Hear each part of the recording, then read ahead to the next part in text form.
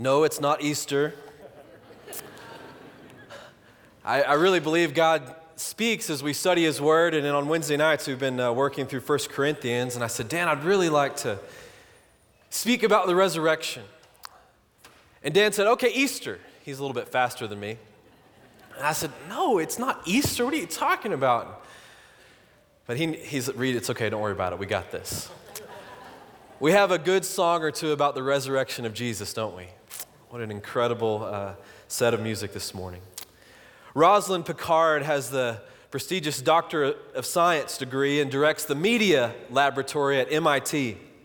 In 2007, she debated another MIT professor who directs the Artificial Intelligence Lab. Their topic seemed like it belonged more in a sci-fi novel than in an academic institution. They were answering the question, can robots become human? Can robots become human? In other schools and places that might seem funny or ridiculous, but at MIT, AI is serious business. I watched this debate and it was fascinating. First of all, it was the sweetest, most kind, and funny debate that I think I've ever heard. If only presidential debates could be sweet and kind and funny. If only. And as the two MIT professors answered the question, can robots become human? Faith really played a big role. And what really got me was how Rosalind closed her remarks. She said, when I was an atheist, I just assumed all that scripture stuff was bunk, and religious people were weirdos, stupid, and all kinds of other things. She went on, I'm sorry if I'm offending anybody, but this is what I thought. One day, someone actually challenged me to read the scripture. And I thought, well, I guess I should read it since it's a famous book, and I shouldn't be the kind of person who just throws things out without having looked at them. So I actually sat down and read it and was amazed at what I found. It gradually transformed me. I read it 4 or 5 times privately before I would ever fess up that I was starting to believe in it. Because I just couldn't believe that I could believe that. But it did a number on me, and I began to change. I just couldn't believe that I could believe that. Have you ever thought about what Christians ask someone to believe when we ask them to come to Christ? What our faith must sound like to someone who was raised without any faith background? Think about that. We believe donkeys can talk if God wants them to.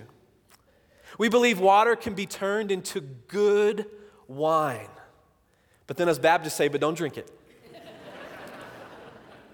And concerning our passage, we believe in a Savior that was dead but then came back to life. And then, he floated up into heaven.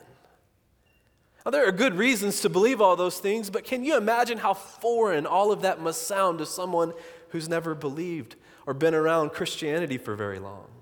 Rosalind Picard says it perfectly. When I was an atheist, I just assumed all that scripture stuff was bunk. Religious people were weirdos, stupid, and all kinds of other things. I wonder what she meant by all kinds of other things. What really gets interesting then is how we Christians behave when we meet someone who does not believe. And you're an incredible church, and I think you behave pretty well. But I've met Christians who get mad at non-believers. I've met people who were raised with the blessing of Christian parents, and when they meet someone who is not raised in a Christian home, instead of trying to help that person, they're mad at him or her. Now, I don't understand that. On what basis could I possibly be mad at someone who didn't have parents like I had? I'm not sure if we all realize this, but none of us had anything to do with choosing our parents. I've met others who, when they meet someone who has honest questions about faith, they command that person to just be quiet and believe. There's almost this shaming effect that happens to people who have honest questions about faith. Well, this type of behavior is just not biblical. Jesus helped people believe. He answered their questions.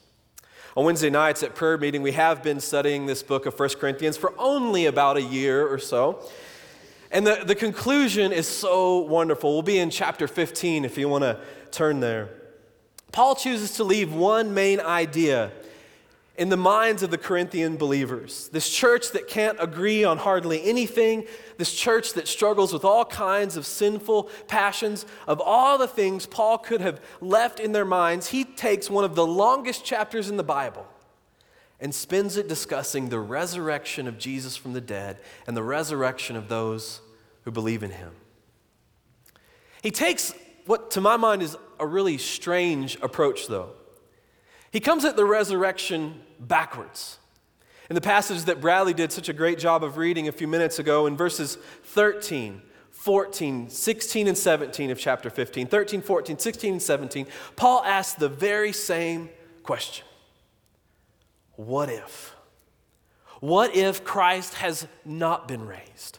What if there is no resurrection? What if it never happened? This is coming at our faith from a skeptical point of view. Instead of looking down on someone who doesn't believe, Paul climbs into their shoes. Instead of closing the conversation, he climbs into their minds and opens the conversation. This morning, I hope we can do the very same thing. I want each and every one of us this morning to climb into the mind of a skeptic. Perhaps you're here this morning or watching by way of television and you have never fully given yourself to believing in Jesus.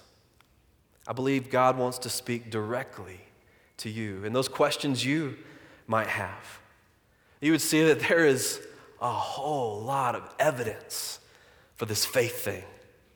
Perhaps you're a believer, but if we were to get honest with each other, you might tell me, Reed, my faith is just really a small part of my life. I mean, I believe, Reed, I come to church, I watch on TV, but I'm not a fanatic. So what, you're saying that I am a fanatic? Well, Reed, I didn't mean it quite like that, but yeah. Apologetics is as much for Christians as it is for non-Christians. This is a message Paul is writing to the church. He's encouraging them. And I hope each of us will find encouragement this morning. Look with me, the apostle asked the skeptical mind to consider three truths about the resurrection. The apostle asked the skeptical mind to consider first the witnesses. Look up at verse 5. I'll read starting in 3. For I delivered to you as of first importance what I also received, that Christ died for our sins according to the Scriptures. He was buried and he was raised on the third day according to the Scriptures. And that he appeared to Cephas, then the 12, and that he appeared to more than 500 brethren at one time, most of whom remain until now, but some have fallen asleep. Then he appeared to James and the apostles. Last of all, as to one untimely born, he appeared to me also. The implication of what he's saying is pretty simple. He's saying, if you don't believe me, go and ask them. He's giving names. He's saying they're mostly all still alive. If you don't believe my witness and my testimony, please go ask, question, investigate. Paul seems to say, I know it sounds crazy. Dead people don't come back to life. I know it. But all we can tell you is what we've seen. Lee Strobel is a journalist. He became a Christian by examining the evidence for and against faith in Christ, thinking he would prove Christianity wrong once and for all, get a great book deal, and instead he became a Christian himself. He developed great faith in Jesus, probably got a better book deal than he would have anyways. Several would-be authors have done the same thing. Josh McDowell, the vampire writer Anne Rice. Strobel discusses how eyewitness testimony can be very convincing to juries and jury trials, but it can also be corrupted.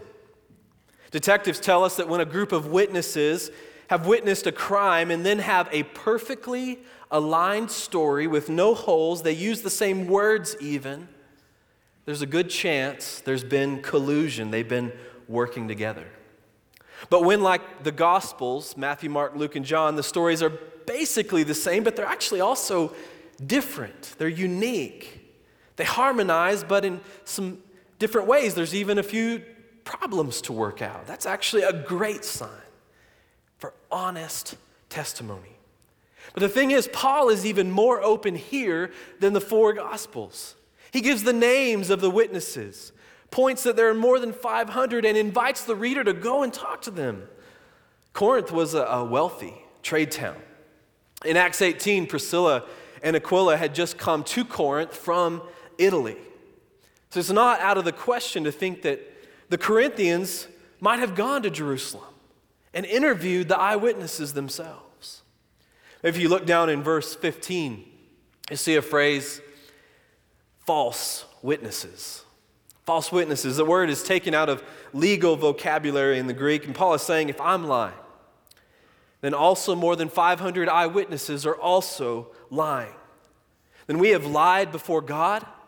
We've lied before the Sanhedrin's religious court. We've lied before the Roman authorities. Paul is saying, if we're lying, then send the authorities to come and lock us up, because that would be what we deserve. Maybe you've seen the videos of, we'll call them not so smart criminals.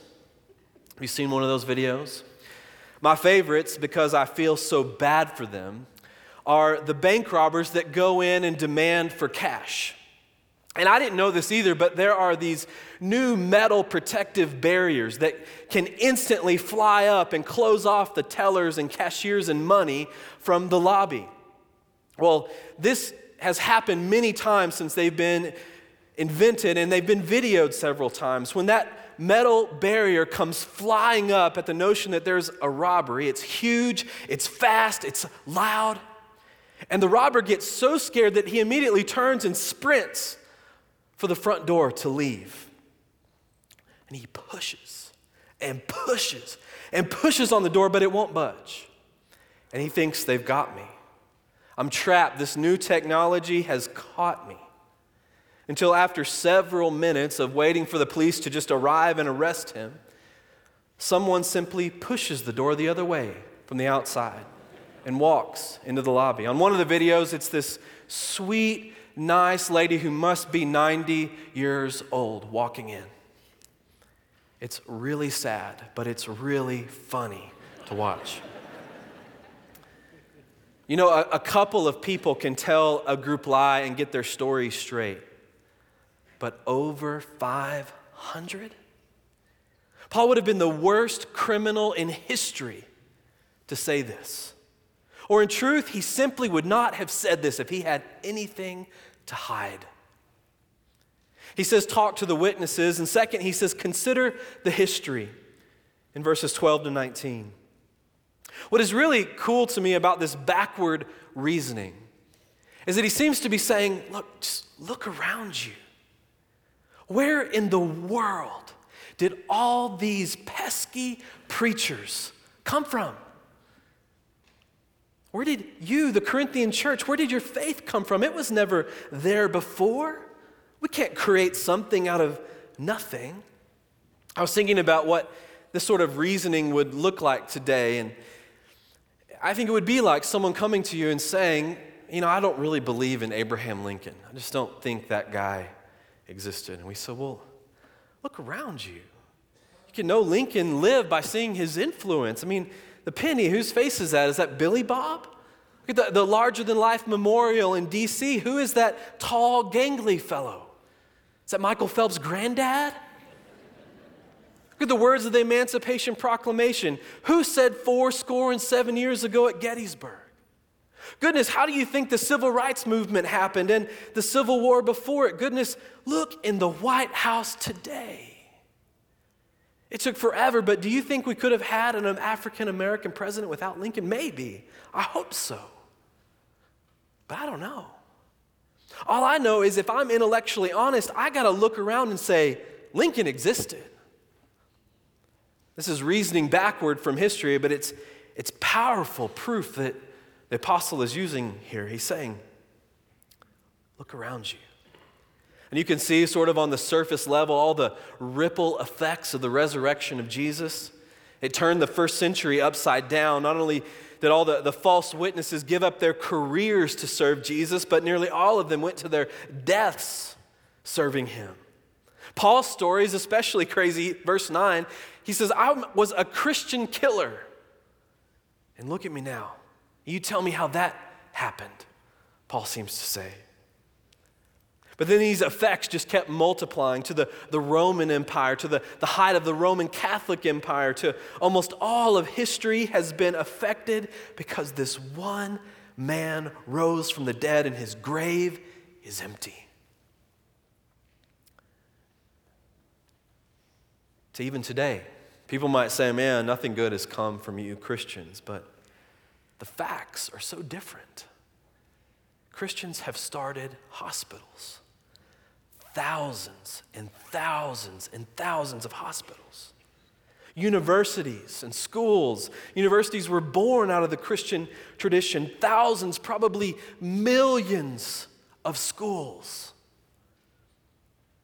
Amount of philanthropic money given by Christians. We marvel at the big givers like Bill Gates or the Carnegie family, but when we compare to the number of orphanages and nonprofits and soup kitchens, Bill Gates starts to look kind of poor. I'm not trying to brag on us Christians, maybe a little bit, but I'm saying, where did all that power to do all that come from? One of my favorite books of all time is Mere Christianity by C.S. Lewis. It helped me a great deal when I was coming to faith. Well, Kathleen Norris writes the foreword, and her last words to the foreword of the book are pretty brilliant in my mind. She says, Lewis reminds us with his humor and wit how monotonously alike are all the great tyrants and conquerors, how gloriously different the saints. How monotonously alike all the great tyrants and conquerors, how gloriously different the saints. Lewis is saying something happened that started a new type of civilization when Jesus rose. People don't just give up their money, they don't just give up their lives to start orphanages. For thousands of years, the great tyrants of history prove that just doesn't happen. But a new type of person was born after the resurrection. All of this to say, history points to a reality that got it started. That's why verse 20, he says, in fact, Christ has been raised. Not only is Jesus alive, but for everyone who puts faith in him, simply trust. Everyone who believes and asks for forgiveness of sin. The promise of the entire Scripture, especially the New Testament, is that you too will be raised from the dead. We will have eternal life in our belief in Christ. It's great news, but it's like Paul sort of anticipates where we might go next. Like, okay, I know I was just beginning to convince you Jesus might have risen from the dead, and now I'm really going to mess with your head and say, all of you who believe will raise from the dead too. But he says, think about it. It's not a stretch at all. You've considered the witnesses. You've looked at the history. Now third, consider the mysteries of science. He would call it creation. Look down at verse 35. But someone will say, how are the dead raised? And with what kind of body do they come? You fool, that which you sow does not come to life unless it dies. And that which you sow, you do not sow the body which is to be, but a bare grain, perhaps of wheat or of something else. But God gives it a body just as he wished, and to each of the seeds a body of its own. The mysteries of science. First, seeds to plants. He's saying you can't see that seed change into a plant, yet you believe it. You put a dead seed down under the surface of the soil, just like a funeral burial does. And boom, it comes to life. You don't see what happens under there. But why would you doubt a resurrection? A seed is a dead thing that comes to life. All that green vegetation you see everywhere, it came from dead seeds. So a dead human to an alive one? Well, that's not a big deal for God. Look at verse 39. All flesh is not the same flesh, but there is one flesh of men, another flesh of birds, and another of beasts, and another of fish. He's saying, consider seeds to plants, then consider animal bodies. Have you seen how different a fish body is from the cheetah? Have you noticed the difference in an elephant and a mosquito? Do you really think a resurrected body is any problem for God? And finally, planetary bodies. Look at verse 40. There are also heavenly bodies and earthly bodies, but the glory of the heavenly is one and the glory of the earthly is another. There's one glory of the sun and another of the moon and another glory of the stars. For stars even differ from star in glory. He's saying, have you seen the sun and the stars lately? What do you mean God can't do a little resurrection? Those planetary bodies all move up there and we don't burn up, we don't collide. I have several PhD scientists in my Sunday school class. Some days that's a blessing. Other days I feel really dumb.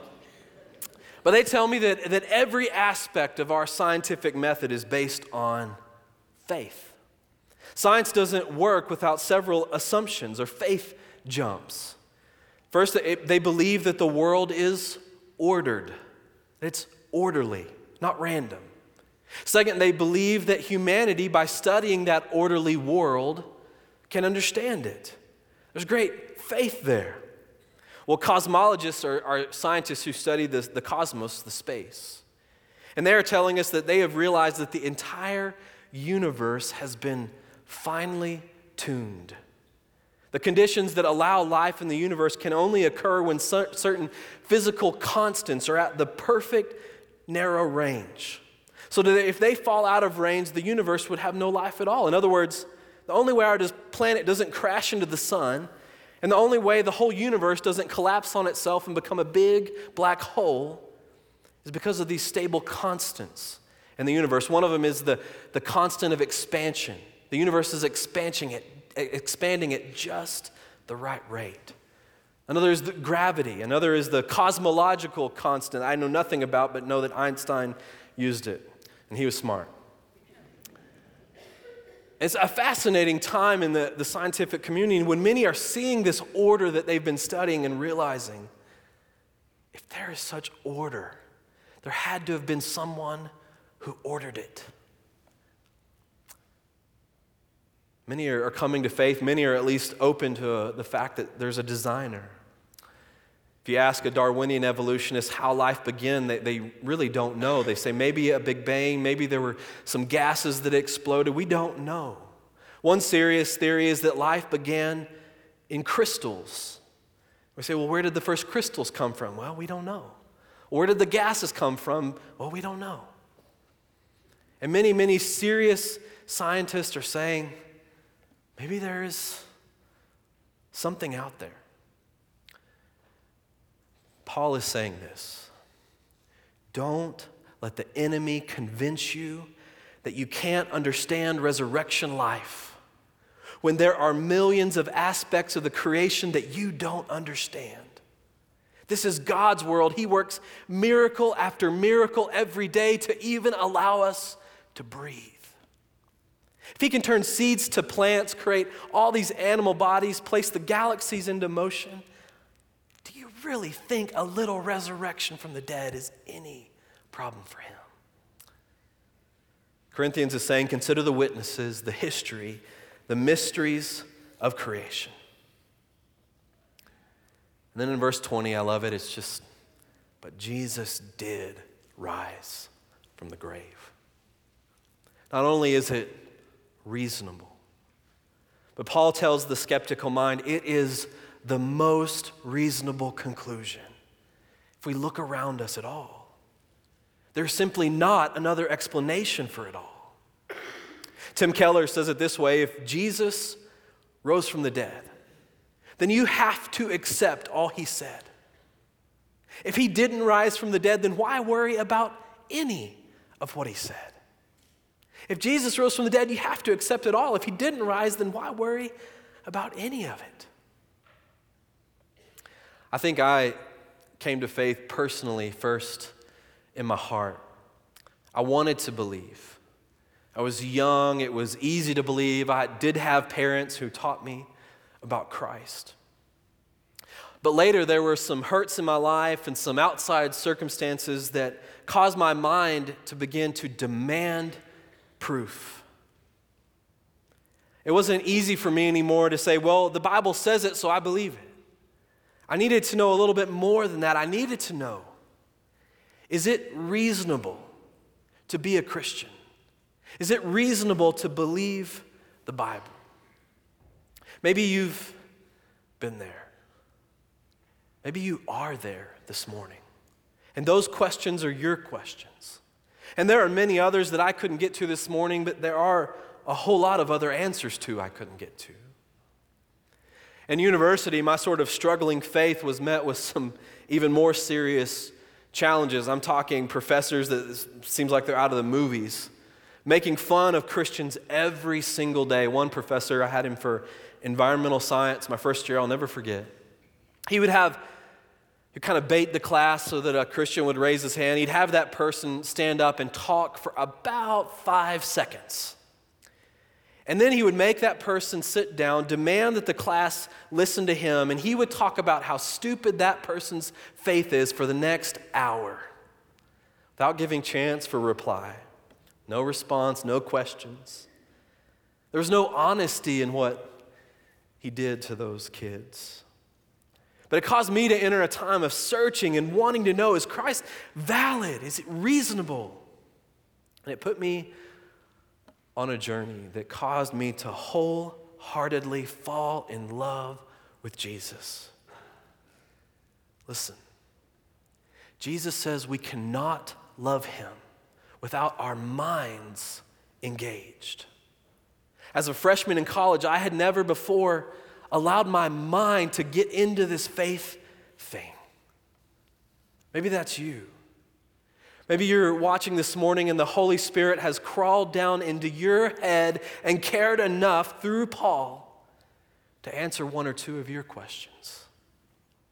I invite you to believe today. To believe based on the witness, the history, the science of it all, but still to believe. Because we make a faith jump too. By the way, Paul is not the only one in the Bible who thinks like this. Peter says in 1 Peter 3:15, what is it? He says, honor Christ the Lord as holy. Well, what does it mean, Peter, to honor Christ as holy? Not what I would have thought he was about to say. Honor Christ the Lord as holy, always being prepared to make a defense to anyone who asks you why you have this hope in you. Make a defense, the word is apologia, apologetics. It means to give reason for our hope. Peter's saying that's what it means to honor Christ as holy, to be ready with the reasons of your mind why you have hope. And I love the end, yet do this with gentleness and respect. Not like you've seen other people debate, with gentleness and respect. 1 Corinthians 15 would seem to ask every Christian believer here, are we ready to crawl down into the minds of our friends and family and neighbors who have serious questions? It's not shameful to ask a question. It's honest. Jesus shared meals with those who had questions. Nicodemus and Zacchaeus, the woman at the well, he helps them believe. Who am I helping to believe? Who are you helping to believe? He would even dialogue with those who were trying to trap him.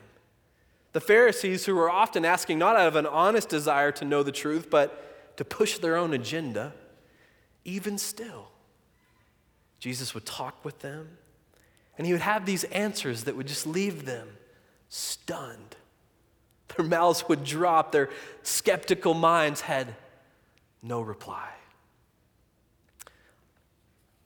Love the Lord your God with all your heart, with all your soul, and with all your mind and all your strength. I don't know about you, but my story has been that as those pieces come together, there's almost an interplay that helps me love him even more.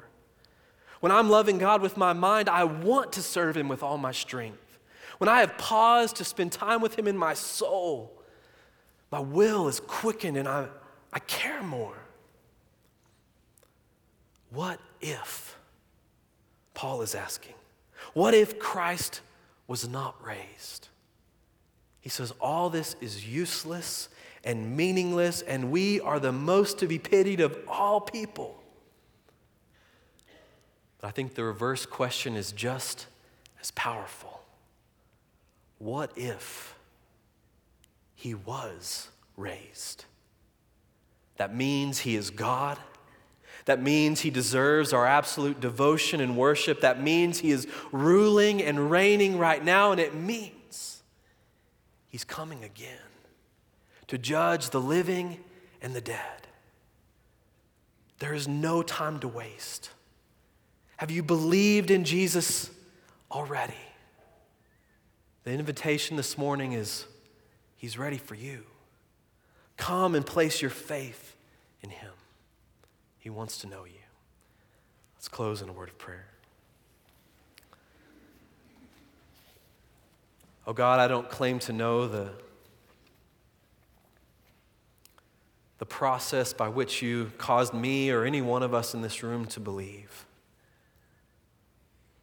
I think it must be some type of miracle, but that also involved us and what we saw and believed and where our heart was at that time.